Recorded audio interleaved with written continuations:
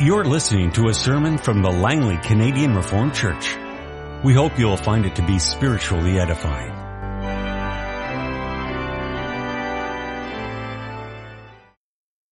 Let us open our Bibles together this morning. Once again, we turn first of all to Genesis chapter 49, 1 to 12 for our Old Testament reading. As you can see above the chapter, it speaks about Jacob blessing his sons shortly before he dies. Then Jacob called for his sons and said, "Gather around so I can tell you what will happen to you in days to come. Assemble and listen, sons of Jacob, listen to your father Israel. Reuben, you are my firstborn, my might, the first sign of my strength, excelling in honor, excelling in power. Turbulent as the waters, you will no longer excel, for you went up onto your father's bed, onto my couch, and defiled it. Simeon and Levi are brothers, their weapons are weapons of violence. Let me not enter their council, let me not join their assembly, for they have killed men in their anger and hamstrung oxen as they pleased. Cursed be their anger so fierce and their fury so cruel. I will scatter them in Jacob and disperse them in Israel. Judah, your brothers will praise you. Your hand will be on the neck of your enemies. Your father's sons will bow down to you. You are a lion's cub, O Judah. You return from the prey, my son. Like a lion he crouches and lies down, like a lioness who dares to rouse him. The scepter will not depart from Judah, nor the ruler's staff from between his feet, until he comes to whom it belongs, and the obedience of the nations is his. He will tether his donkey to a vine, his colt to the choicest branch. He will wash his garments in wine, his robes in the blood of grapes. His eyes will be darker than wine, his teeth whiter than milk." As for our Old Testament reading, we turn then to Revelation 5, 1 to 5 for our New Testament reading. Then I saw in the right hand of him who sat on the throne a scroll with writing on both sides and sealed with 7 seals. And I saw a mighty angel proclaiming in a loud voice, "Who is worthy to break the seals and open the scroll?" But no one in heaven or on earth or under the earth could open the scroll or even look inside it. I wept and wept because no one was found who was worthy to open the scroll or look inside. Then one of the elders said to me, "Do not weep. See, the Lion of the tribe of Judah, the Root of David, has triumphed. He is able to open the scroll and its 7 seals." Our text this morning is taken from Isaiah 11. "A shoot will come up from the stump of Jesse. From his roots a branch will bear fruit. The Spirit of the Lord will rest on him, the Spirit of wisdom and of understanding, the Spirit of counsel and of power, the Spirit of knowledge and of the fear of the Lord. And he will delight in the fear of the Lord. He will not judge by what he sees with his eyes or decide by what he hears with his ears, but with righteousness he will judge the needy, and with justice he will give decisions for the poor of the earth. He will strike the earth with the rod of his mouth. With the breath of his lips he will slay the wicked. Righteousness will be his belt, and faithfulness the sash around his waist. The wolf will live with the lamb, the leopard will lie down with the goat, the calf and the lion and the yearling together, and a little child will lead them. The cow will feed with the bear, their young will lie down together. And the lion will eat straw like the ox. The infant will play near the hole of the cobra, and the young child put his hand into the viper's nest. They will neither harm nor destroy on all my holy mountain.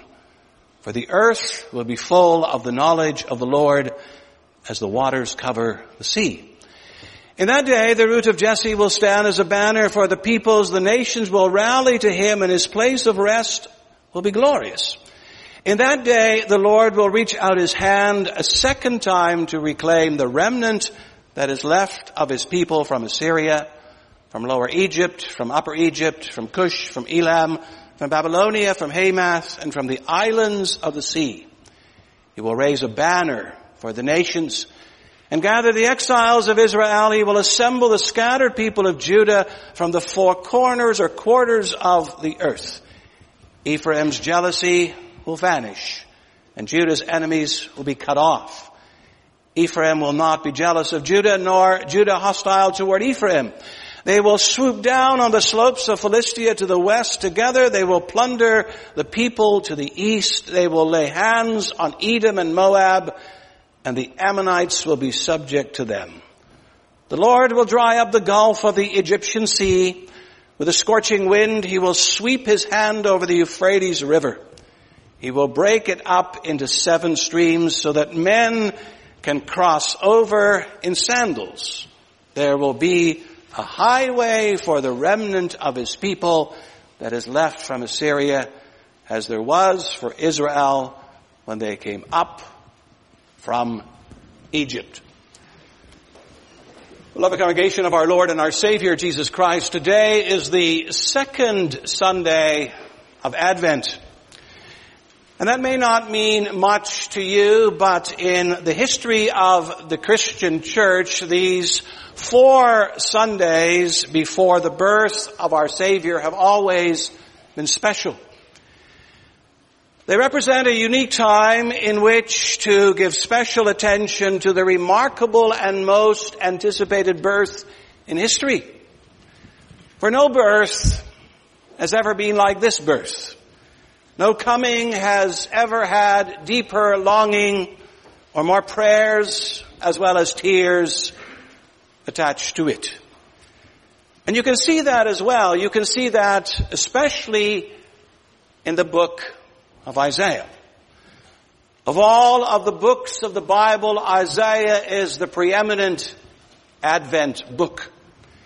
It says more about the coming Messiah than perhaps any other. Yes, and sometimes it says that in the strangest, oddest of ways. An example of that can be found here in our text of this morning. For here we come face to face with the announcement that the approaching Messiah could be likened to a tree, but then to the remnants of a chopped off, cut off tree. And so I preach to you this morning on the following theme, the stump Messiah. We're going to look first of all at a desperate situation, secondly a spirit remedy, thirdly a remarkable peace, and finally a never forgotten people. Oh, beloved, our text opens around the year 700 BC, and the situation in Israel is desperate. King Sennacherib is camped outside the walls of Jerusalem, and he is not roasting marshmallows. No, he and his men are sharpening their swords and getting ready for the final assault. Soon, Jerusalem will be theirs, and Israel, Judah, will be no more. In short, you can say this is a bad time for God's people. It's unlike any time that you and I have ever experienced. I don't think any of us has ever been on the receiving end of a siege. We don't know what it's like to live in a locked up city with the enemy at the gate, with food growing scarce, with doom on the horizon, with everyone wondering who is going to live and who is going to die. Well, now, beloved, in such a terrible time, the prophet Isaiah comes on the scene. And what does he do? What does he say? Well, for one, he says, for openers, that Judah is like a stump. I trust you all know what a stump actually is. It's the remains, of a cut-off tree. You may know I grew up in southern Ontario, and in my youth that province was covered with big, beautiful, majestic elm trees. But then in a matter of a few short years, all of those fantastic trees started to die. They contracted Dutch elm disease. Yep, the Dutch did it. And they all had to be cut down. And the result was that Ontario was littered with stumps, ugly, protruding stumps, were all that remained of those once tall, gracious, and shady trees. The devastation even made grown men cry. Well, now in Isaiah's day, the same could be said of Judah. A once proud and mighty nation was cut down, and all that remained was this stump, this little piece of the base of the tree that you could barely see. It was almost down to nothing, almost invisible. But then some of the gardeners among us will know that stumps can sometimes, not often, but sometimes surprise you. You know, you have this tree in your backyard and its leaves suddenly start to fall off, and you go up to it and you bend one of its branches and it snaps, its color fades. You say to yourself, it's got to be dead. So you cut it down. But then lo and behold, it doesn't stay dead. A little shoot starts to rise out of what you have cut down, and sometimes a whole new tree grows out of it. Well now, beloved, that is what is about to happen to Israel. Isaiah predicts a shoot will come up from the stump of Jesse. From his roots a branch will bear fruit. Just when you think the game is over, just when you assume this is all a dead deal, new life appears. A shoot's coming. A branch is starting to rise. And out of the dead stump of Judah, Isaiah says the Messiah of Israel and of the world is going to come. Yes, the Messiah comes out of a stump. Suddenly the stump Messiah will leap on the stage of redemptive history. But then how do we know this will be the Messiah? Well, for an answer, you can turn to the verses 2 to 4. The Spirit of the Lord will rest on him. The Spirit of wisdom and understanding. The Spirit of counsel and power. The Spirit of knowledge and the fear of the Lord. And he will delight in the fear of the Lord. Notice it's all about the Spirit. But even more correctly, it's about the Spirit and the Messiah. For the Spirit is going to supply him with wisdom and understanding. Normally one of those qualities is enough, but he has two. And that underlines the fact that he is endowed with great smarts. And the Spirit will also give him counsel, or the ability to plan well. And power, which is the ability to bring all of these plans to fruition. And as well, the Spirit will give him knowledge and fear twice. It mentions this fear, meaning this Messiah will have and know the true meaning of reverence and awe. Thanks to the Spirit,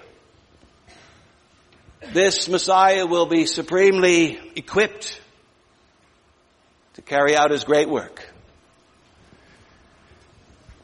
But there is also more, beloved, for to all of these great personal qualities needs to be added great messianic work. Look at the verses 3 to 5. He will use these qualities we've just mentioned, these qualities of the Spirit, to judge well, to make wise decisions, to deal compassionately with the needy and the poor, to punish and to pulverize the wicked. Indeed, he will be wrapped, as it says in verse 5, in righteousness and faithfulness. Of course, you may be saying to yourself, well, that's wonderful.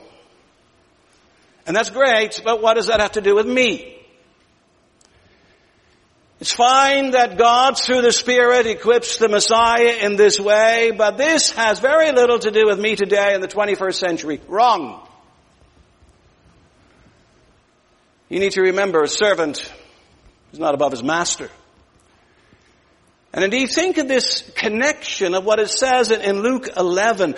There the Lord Jesus says, which of you, if his son asks for a fish, will give him a snake instead? Or he asks for an egg, will give him a scorpion?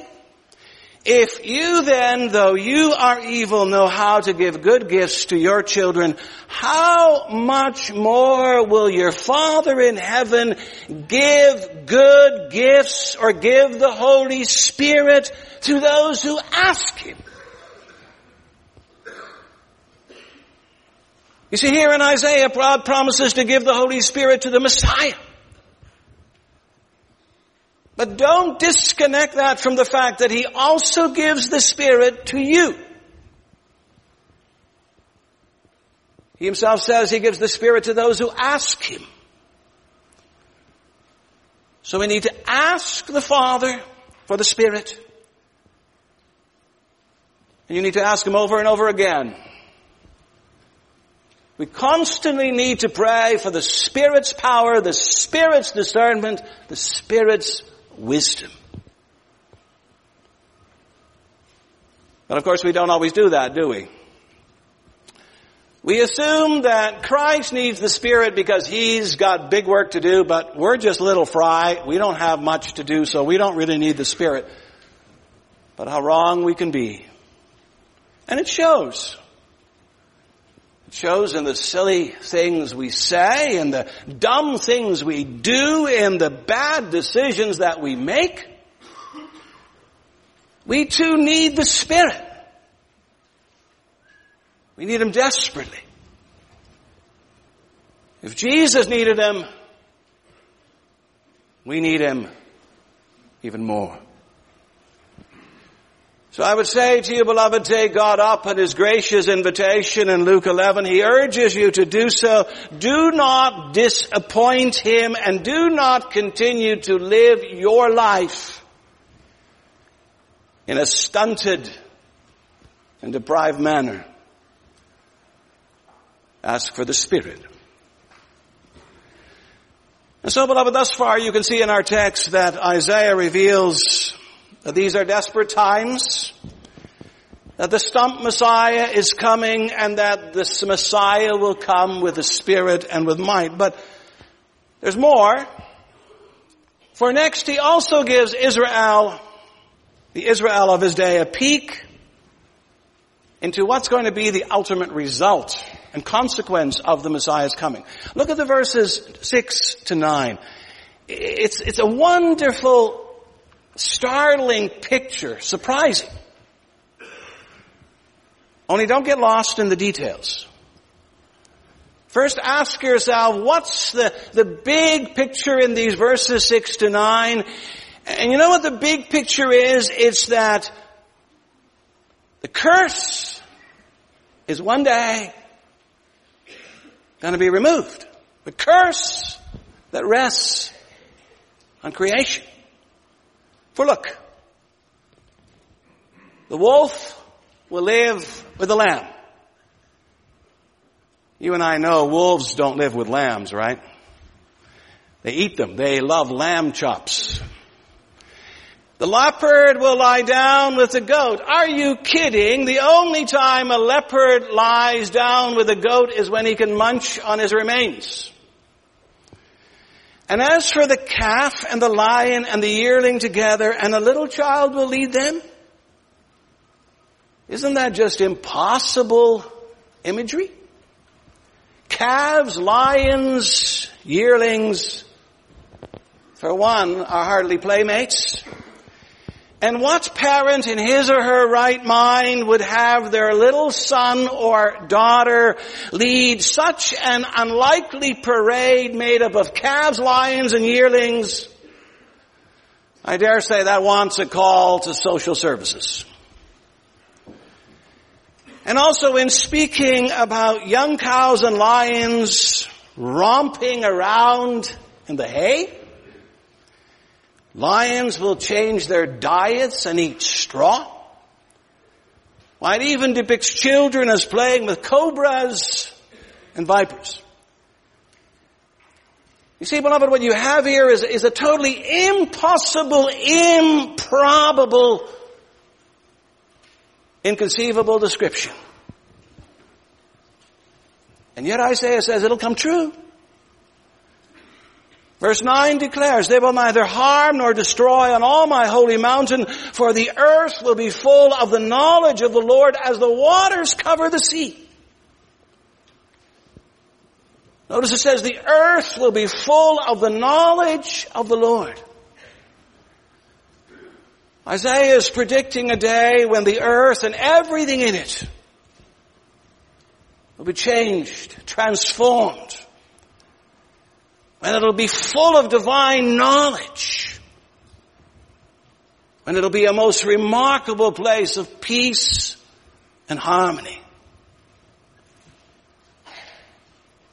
And of course that naturally leads to the next question, which is when? When will this be? Now you may know there are two rather common views. The one is that Isaiah is referring here to a special millennial kingdom. In other words, some people read this part of Scripture in connection with Revelation 20 and they say this describes a special, literal, 1,000-year period in time when Christ will reign in righteousness. The other view is that you need to link Isaiah 11 to Revelation 21 and 22, where it speaks about a new heaven and a new earth. And this view says this picture has everything to do with what will happen on a new earth. For there unimaginable peace and harmony will reign. Well, beloved, of those two views, I would opt for the second. I would say to you that you need to connect Isaiah 11 to the end of Revelation. And to a future that is filled with peace, with eternal peace, not just for 1,000 years, but for thousands and thousands and thousands of years. A glorious, everlasting, eternal peace and harmony and concord and unity is coming. But how do we know it's coming? Well, in part, beloved, we know it's coming because it's already evident in part today. For that's the purpose of Isaiah talking about the coming of the stump Messiah. When the stump Messiah comes, he's going to start this whole peace process. He's going to put it in motion. Remember the angels singing above the fields of Ephrathah? One of the things they sang about was peace on earth. And you may recall the Apostle Paul in Ephesians 2 saying that Christ himself is our peace. When he comes, he already brings the beginning of this eternal peace. A great illustration of that is for example, the relationship between Jew and Gentile. You know as well as I that all through the pages of the Old Testament, the Jews looked down their long noses at the Gentiles. And the Gentiles in turn looked at the Jews as if they were some kind of weird people. And the result of all of that misunderstanding, that hostility, was often conflict, even war and bloodshed. But then Jesus Christ comes. And what does Jesus Christ do? He takes what is essentially two entities and he makes them one. The Apostle Paul speaks about the breaking, demolishing down of the wall of hostility. So you see, the stump Messiah is the Messiah who also brings peace. He'll bring Jew and Gentile together. And not just them. You can read it throughout history how Jesus Christ has reconciled the most unlikely of people. I was reading the other day about two people celebrating the Lord's Supper together, sitting side by side, and the one used to be a cannibal.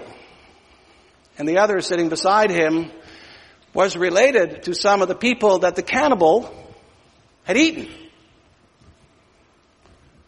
And they're sitting side by side at the supper of the Lord. That's only one illustration of reconciliation through the blood of the Lamb. The peace is here and the peace is coming. But beloved, there's also more. There's one more thing that you need to take note of, and you find that in the last part of our text.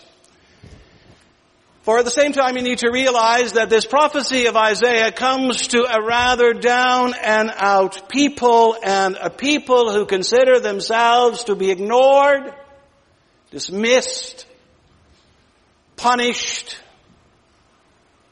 and forgotten by God. So Isaiah can talk about peace, but what good does it do them? Well, look at the verses 6 or 10 to 16. First of all, look at the change in verse 10. Isaiah now moves from the stump of Jesse to the root of Jesse, and that's important. It's his way of reminding us that the Messiah is more than simply the shoot or a branch. He's also the root. In other words, he's not just Jesse's son, but he's also Jesse's origin and source. The son comes from Jesse. But ultimately Jesse comes from the son. He is his son. And he is his Lord. Well, now in that capacity as the divine and everlasting Lord, Jesus Christ, the root of Jesse, stands as a banner for the peoples. Notice verse 10, the nations will rally to him. His place of rest will be glorious. And if you read on, you see that here Isaiah is predicting that one day this stump Messiah is going to gather people, his people, from all the tribes and nations of the earth. And of course, as Isaiah is predicting all of this and uttering all of this, it seems utterly absurd. Here the Assyrians are rapping on the door. They're getting ready to devour whatever remains of God's people Israel. And Isaiah is going on and on about this stump Messiah and about his international following. Doesn't that sound absolutely ridiculous? I'm sure many of them thought, what an exercise in prophetic wishful thinking. What utter nonsense. Only a prophet can come up with that. And yet it's true. We know that what Isaiah predicts here about the Christ is true because we see the proof of it. Today we as Gentiles, and that's almost all of us, right, belong to the people of God. Today the root of Jesse is our Savior and our Lord. Today he is a banner to the nations, and people everywhere are rallying to his banner. And today we can sit here as Africans, Americans, Canadians, Chinese, Dutch, Koreans, because Christ is the banner that unites us. Isaiah wasn't wrong after all.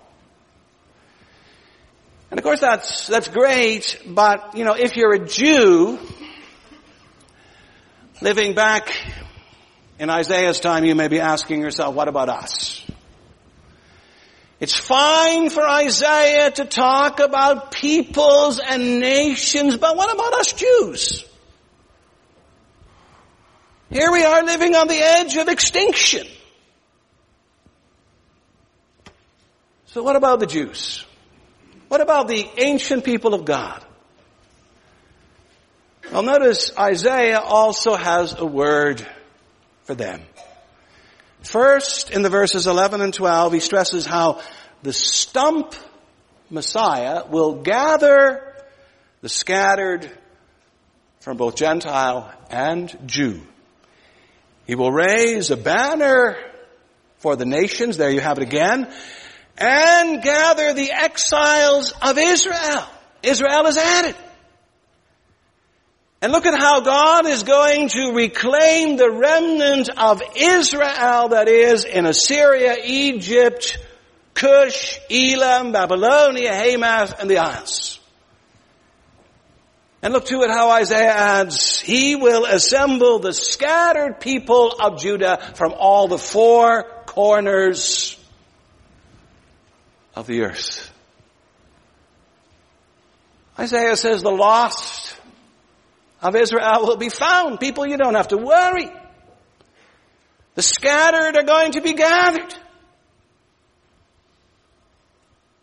And second, in the verses 13 and 14, Isaiah describes the healing of divisions. You know, for centuries already you had in Israel this antagonism, this enmity between members of the 10 tribes versus members of the 2 tribes. They'd always been at loggerheads. They hated and despised each other. They even gone to war against one another. But no more. Isaiah says one day the hostility and the jealousy will be over. They will even get together. And together, they will deal with their enemies. The Philistines, the Edomites, the Moabites, the Ammonites. They'll all be defeated by them together. And then third, beloved, in the verses 15 and 16, we see described, and that's maybe a little hard to get your mind around, but actually what you're seeing described here is the removal of all barriers. The Red Sea and the Euphrates River were 2 of the greatest barriers in the Middle East. But they'll represent obstacles no more. Instead, they're going to give way to a highway. And on that highway, the remnant of God's people, Israel, will make their way home. Yes, they'll come home. But then pay attention to one more fact, and that is the use of the word remnant in verse 11 and 16. When Isaiah is talking about people coming together again, the people of Israel, he's talking about a remnant. You know, even one of his own sons was called a remnant. One of Isaiah's sons, you can find that in Isaiah 7, is called Shear-Yashub, which means a remnant will return. One of Isaiah's sons is therefore a walking billboard of the fact that a remnant of God's people will one day come back. But at the same time, of course, that means that not all will return. Not each and every Jew will be saved. No, a believing remnant will be redeemed. And so, beloved, we need to realize this is what will happen. And Israel too needs to realize that this is what will happen. Here Isaiah is reminding a besieged people and a besieged city that those who believe the promises of God need not fear. God will not forget them. No matter how dire their situation, no matter how deep their need, no matter how terrible their sufferings, God does not forget His people. He will not forget His remnant from Israel. How many of them did not return later on to the promised land? And you might even say that He does not forget His remnant among the Jews even today. All those who believe in Him will be brought in by Him. And that includes not just the remnants among Israel, it also includes the remnants among the Gentiles. Of course, I realize there are theologians today who say that everybody's going to be saved, a kind of universal gospel kind of thing, but that's not what the Scripture is teaching. Scripture affirms time and time again that God does not forget those who are truly His, from Jew and Gentile alike. And of course, at times it may not feel like it. I'm sure in Isaiah's day it didn't feel like it. At times we all may wonder about our God and what He's doing. At times we doubt His care, His love, His faithfulness, His promises. You know, when you do, you need to read another part of Isaiah. Isaiah 49. Where it says, "But Zion said, the Lord has forsaken me. The Lord has forgotten me." To which the Lord answers, "Can a mother forget the baby at her breast and have no compassion on the child she has borne? Though she may forget, I will never forget you. See, I have graven you on the palms of my hands." Neither the stump Messiah nor the father of the stump Messiah will ever forget you. Amen. This has been a sermon from the Langley Canadian Reformed Church.